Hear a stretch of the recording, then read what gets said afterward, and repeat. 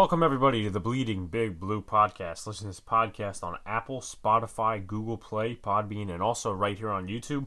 Subscribe to our YouTube channel and like and comment on our current videos. Follow our Twitter and Instagram at Bleeding Big Blue Podcast. Today we had on Bobby Skinner from Talking Giants. He co-hosts that with Justin Pennick every Tuesday and every Friday. Be sure to check them out on Apple Podcasts and some of their videos on YouTube. They analyze a lot of film with Anthony Tomato. Current schedule for this week, we had Bobby Skinner on today. On Friday, my friend Sean and my brother Luca will be predicting the NFL schedule for the different teams, as I will be too. That's going to be done on playoffpredictors.com. Next Wednesday is going to be the film breakdown with Rohan Sangani. And then next Friday, we're going to have Dan Duggan of The Athletic comes on to talk to Giants. He is a Giants beat writer, one of the many. Before we get to the interview, I'd like to thank everybody who keeps supporting us. You know, we're growing on Spotify, we're growing on Apple, we're growing on all the platforms. Thanks to you guys, and I thank the team around me that is supporting me and giving me the stats and giving me the intros and all the creative stuff. We can only grow further. Now, what you've been waiting for, here is the Bobby Skinner interview from earlier. And now we are joined by Talking Giants co-host Bobby Skinner. Bobby, how's Florida going? It's hot, man, but it's good. I'd rather have that than freezing cold. And I spent a couple years in Minnesota, and there was one May where it was snowing. So I'm glad to be down here, having a little fun, and looking forward to talking about the Giants a little bit. Well, I'd rather live in hot weather than cold weather, like up in Minnesota. Personally, yeah. I would say that. Yeah, I thought I liked the cold until I spent a couple of years in Minnesota, and I realized I didn't like the cold after that. But I like Florida, man. People want me to move up to New York. I don't know if it'll ever happen, but I like it down here. All right, first question here. What do you think of Joe Judge so far, and does he remind you of Tom Coughlin?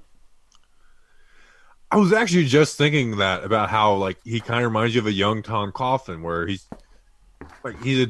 seems like he's got that disciplinarian, don't make an ass out of yourself kind of vibe. Now, we don't know much about him. He was the one coaching candidate where there's nothing you can grab at and look at his record on this. You can look at special team stats and stuff like that, but I don't want to overanalyze it. But as far as everything he said all the right things. He's just started naming players again for the first time, which was, we got so used to him not saying players' names that when he finally did, it was a little weird. But he was waiting until he could actually talk to them in these virtual OTAs. So I think he's been doing all the right things. There's nothing to complain about. Although, if the season starts 1-4, I'm sure the tune will change on that real quick. Okay, so I haven't brought this topic up to a lot of people, but I'm going to re-bring it back. OBJ was traded last year in March. We got Oshane Ximines, Jabril Peppers, and Dexter Lawrence. How did you view the trade at the time, and how do you view it right now? Odell was obviously an awesome player, and I would defend Odell and okay, this is that, and then when the Josina Anderson interview happened before that Panthers game, that's when I was like, dude, I don't know if I can defend this. And then the following Thursday, he's walking off the sideline early against the Eagles. So at that point, I remember, I said, I was like, you know what, just trade him. I'm over it at this point. Now I was surprised by, Odell's a good player, so you never just you're never celebrating losing a good player. But I like the trade. Odell was getting older, and it didn't make sense to keep him around, especially he was going to be a headache. Would it be fun to see him with Daniel Jones? Yeah, but he's a headache, and I felt like they were he was affecting other players, and I don't want to get into too much detail on that, but I feel like he was affecting other players negatively. And I like the return. Dexter Lawrence is an awesome player. Jabril Peppers was probably the best playmaker for the Giants in 2019 before he got injured. And then Oshane Ximines, I'm not super high on Ximines, but there is some potential there, and he had some pretty good numbers for the limited reps he got. So I don't think it's even I love Oshane Ximines, Dexter Lawrence, Jabril Peppers, but I just thought moving on from Odell was the right decision to make. Follow-up question. Do you think that the Browns and OBJ returning to MetLife this season, do you think that's going to be a primetime game? I don't know if it's going to be primetime, but yeah, I do. I don't think there's any way the NFL lets that not be primetime now that I say it out loud. They have to, and I would love to get up there for that game because I honestly, I couldn't stand Odell for a while, and I still, he's definitely not my favorite guy, but I dislike Baker Mayfield way more than Odell. So that that is like there's a whole element to like the Giants fans versus Baker Mayfield after what he said about Daniel Jones last year, and a lot of people relished in his misery last season. So yeah, I feel like you have to do that. I mean, they did it for the Jets last year, so why wouldn't they do it this year? I don't know if it'll be Monday night, maybe not Sunday night, but there's no way they're not like putting that on TV because that's going to get a lot of eyes. One thing I would say about the Browns for last year, obviously you saw a lot of talent going in there, OBJ going back, Baker Mayfield in his second year. They didn't really have a leadership standpoint. It was everybody just big-mouthing, and that obviously resulted in the firing of Freddie Kitchens, and everybody's mad now, and there were Odell rumors of him going to the Vikings, but obviously those rumors are off now that I think they got another wide receiver. Yeah, and that's when people... There's more to football than just, numbers and stuff. And that's what I kind of get into it with the analytics people sometimes. I like analytics, but people who are just overly analytical, it's like there's 53 men plus a whole coaching staff that have to gel together to win. It's not as simple as my players are better than your players. And we saw that with the Browns because they had a ton of weapons. Their offensive line wasn't great or wasn't good, but like they weren't the worst O-line in the league either. So, yeah. They couldn't put it all together. The coaching staff was kind of disarray. Baker, like him running his mouth, Odell, and Jarvis Landry telling other teams to come get him after games and stuff like that. It was a mess. And then and that bleeds over to guys like Myles Garrett feeling like, you know what, I'm just gonna bash a dude over the head with the helmet. It's about getting 53 men working towards the same goal. Obviously, not everyone in the locker room is gonna be a saint, but when you have a lot of loudmouth people, and Baker Mayfield is the ringleader at that. It's hard to control. If you got one or two guys, you can control it. But when it's a whole team like that, I mean, even guys who were no names were mouthing off. It was kind of wild to see. I'll be honest. I really enjoyed seeing them struggle last year. Now, talking about the leadership and the chemistry standpoint, I had Rich Soybert on yesterday, and he was talking about how he had. The whole line was in sync, the chemistry. They still have a group chat today. Do you think that's something the Giants have been missing the last couple of years, that chemistry between that offensive line and the whole roster? Well, one thing I think the talent has been missing on the offensive line as a whole, although I thought they were a little better than people gave them credit for last year. Just Nate Solder was the weakest link, and he was the weakest link by far.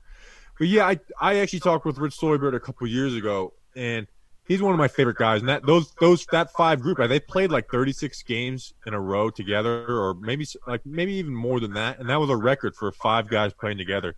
And you see that those guys truly are a family, and that is a position group where chemistry does matter because you got to trust the guy next to you just as much as you trust yourself on the offensive line. And like Rich told you, those guys love each other, and they still do. They still, like you said, they get to get together. They talk all the time. They were a family in one unit.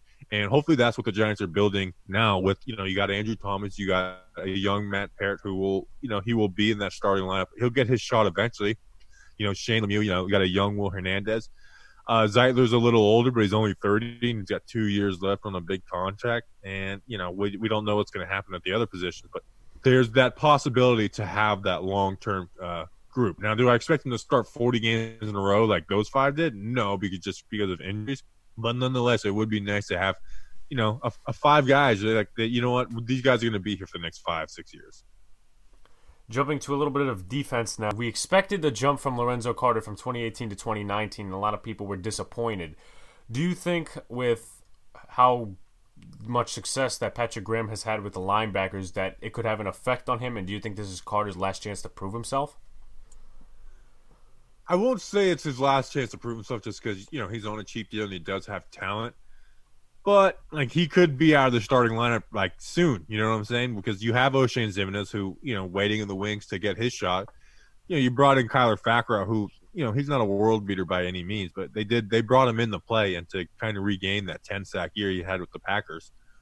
But I don't know. I think they're going to run a lot of 5-6 DB looks, so maybe he's taken off the field there. I've never been huge on Lorenzo Carter, but yeah, I guess so. Yeah, it would probably be his last year.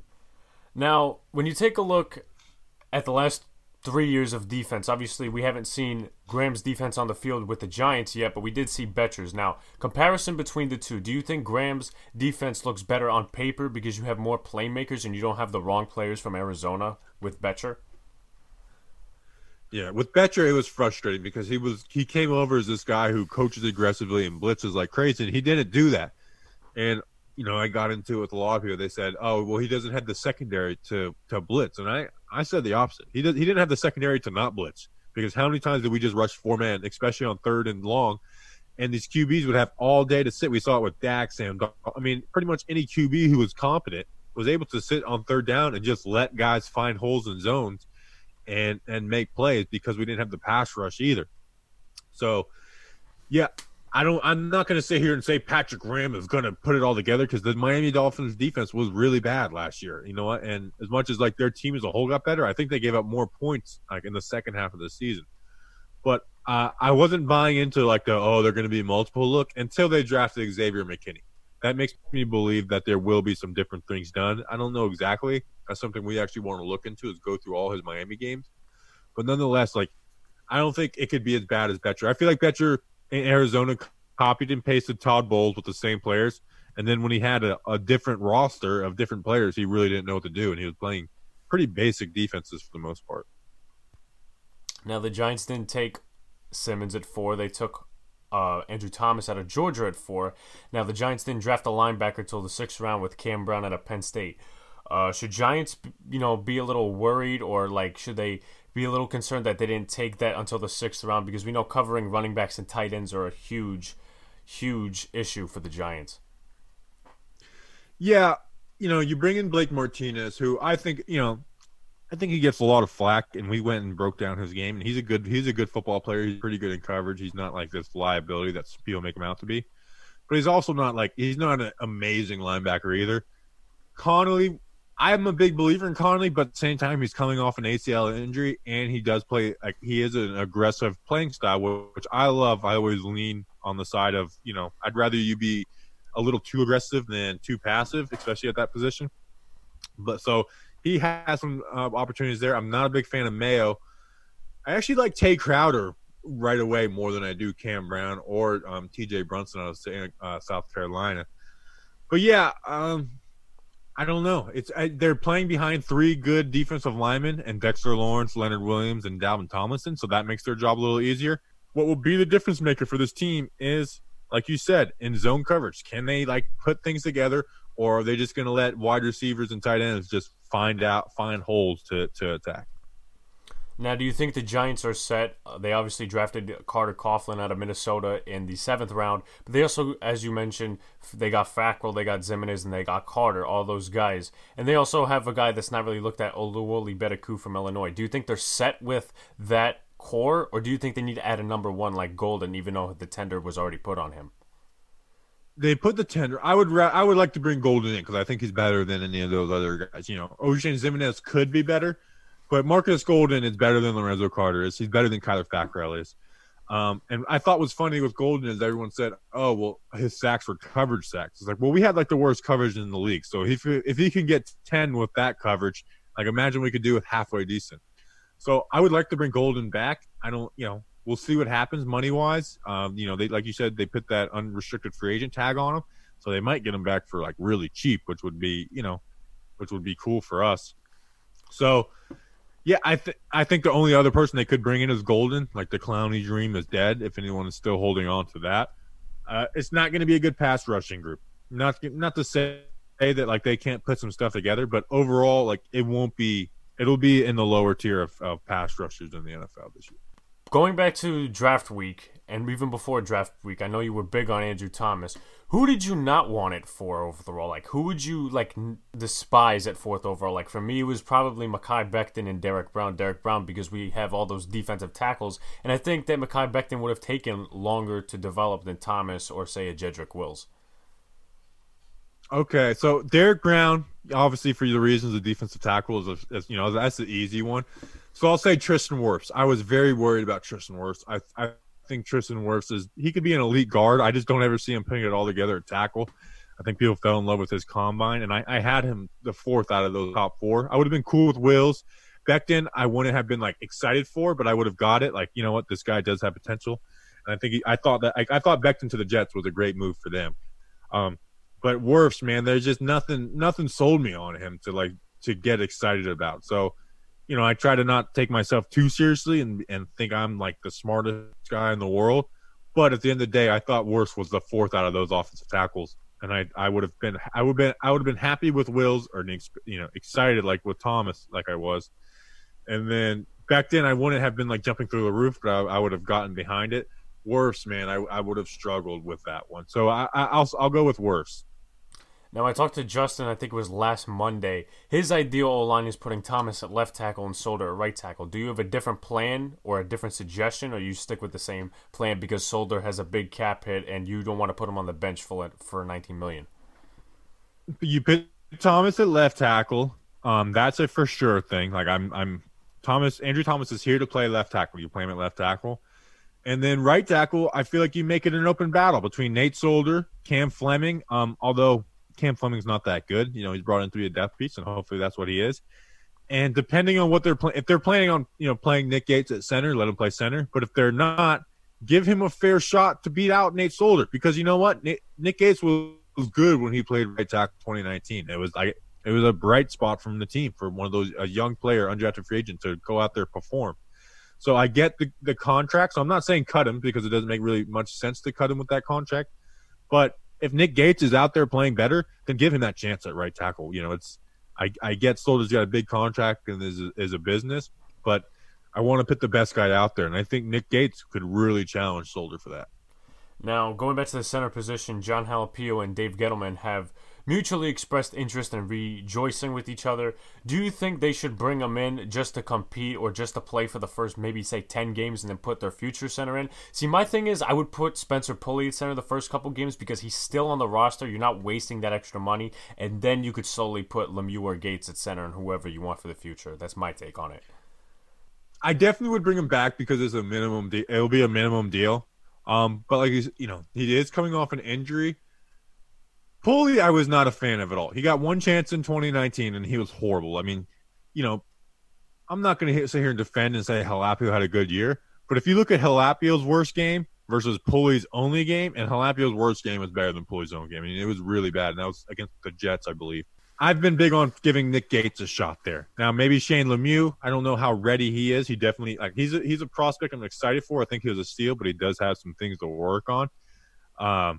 Especially if you're putting him at center, which he's never played, even though he has practiced snaps. Nick Gates, though, he did practice a little bit at center last year, and I'm a big believer of getting talented guys on the team, on the field, and I think Nick Gates is more talented than any of those guys that are at center. So I'm a big believer in putting Nick Gates there.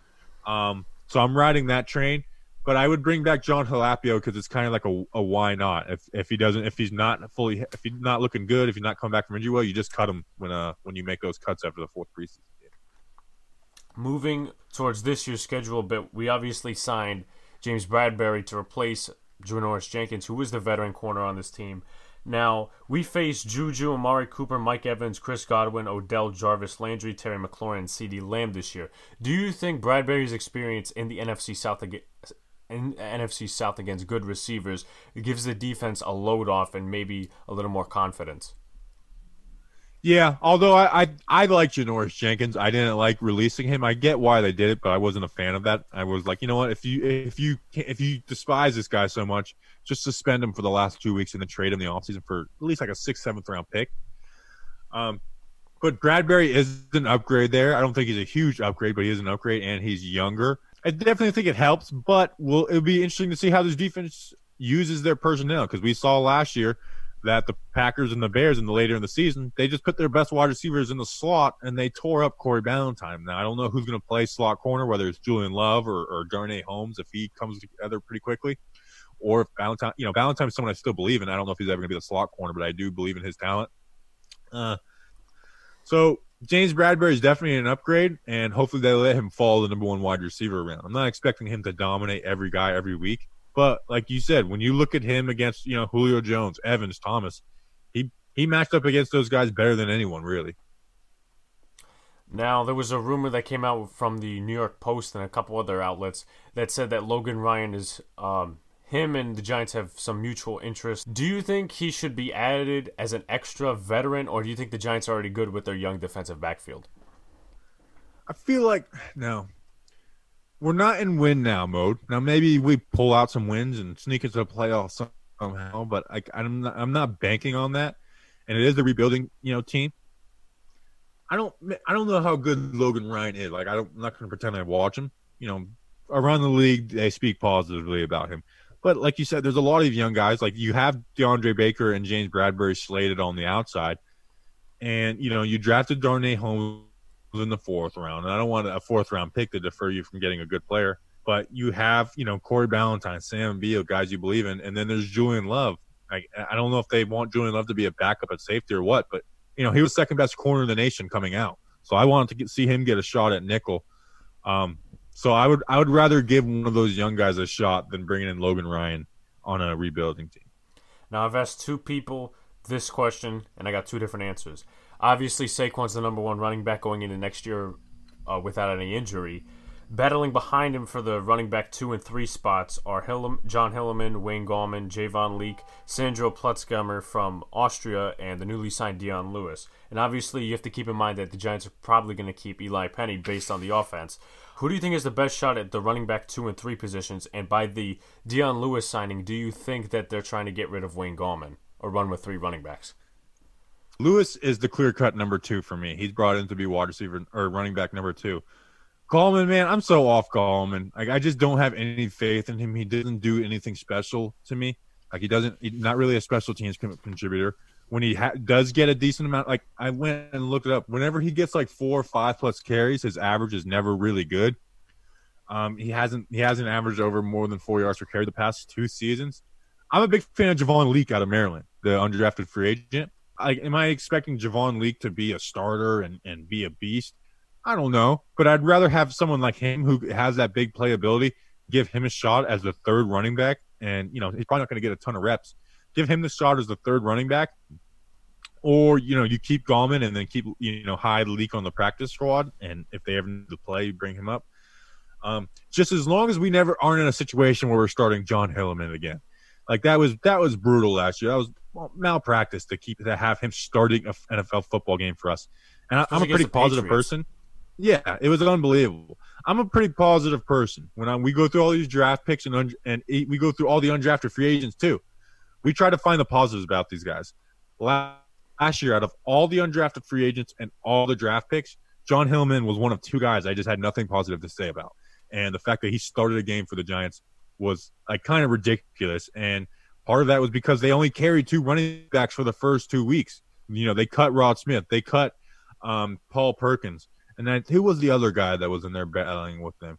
I can't remember. But nonetheless, give Gallman or Leak that shot. Please don't have Hilliman in there. And Sandro Plutzgummer, I think that's more of a product of this new program they're doing, trying to involve the Euro leagues. One player I did like, unfortunately he was cut, I think it was last year, before training camp or somewhere around there. I really liked Robert Martin more than I did John Hilliman. Me too, man. They played at the same college, and Rob Martin was so much more productive. And Rob Martin had a good preseason the year before. I'm glad you said that because I was on an island. I was like, this guy. I thought he could have beat out Wayne Gallman. I really did. I mean, he had explosive stuff in college. He's fast. He was very jukey. He was a good receiver. I don't know whatever happened to him. Maybe I was just way higher on him than anybody else. But I thought he was going to be a decent player. I thought he was going to be the backup. I really did. And then they cut him to bring in space for Rod Smith. And like I said, you look at Rob Martin and John Hillman at the same college, and Rob Martin was way better. And like you said, it just didn't make any sense that he was cut to keep John Hillman. We obviously added a surplus of UDFA wide receivers in Rice and John, Austin Mack, Derek Dillon, and Benjamin Victor. But you still have some 2019 wide receivers like Corey Coleman. Unfortunately, he tore his ACL last year, and Damari Scott. Who do you think, from a distant glance, has a chance at making the opening 2020 roster? I know Austin Mack could, Benjamin Victor, and Derek Dillon I'm pretty high on them just to start so far. Yeah, and I said the other day that I want there to be 10 reps in a row where you have Daniel Jones in the starting offensive line out there, and you have those 3 guys out there playing, because one of them should make the roster, and you want to see which one is Daniel Jones looking at, which one does he trust the most. I think Austin Mack would be the favorite because he kind of has like all the skills to play wide receiver. He's got good ball skills. He makes contested catches. He's a good route runner, and he's got a good feel for zone. The only problem is he has no speed, so he has to make those contested catches a lot.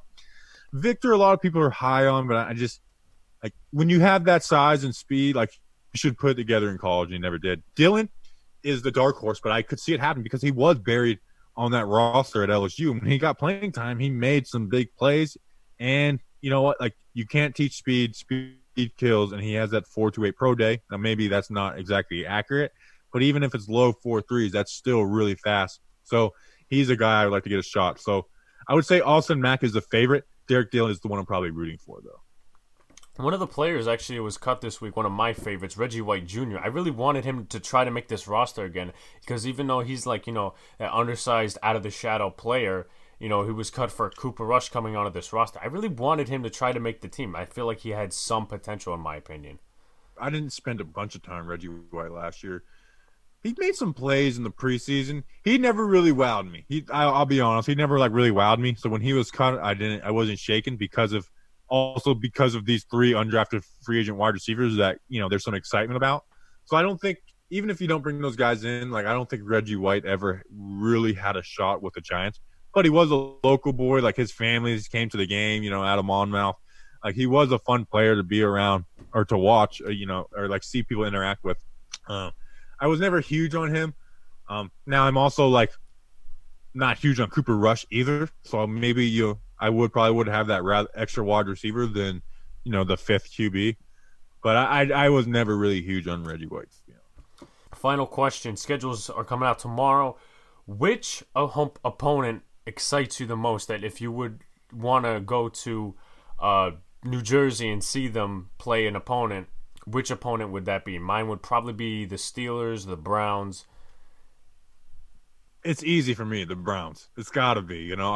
I can't stand Baker Mayfield. I like to talk trash to Baker Mayfield.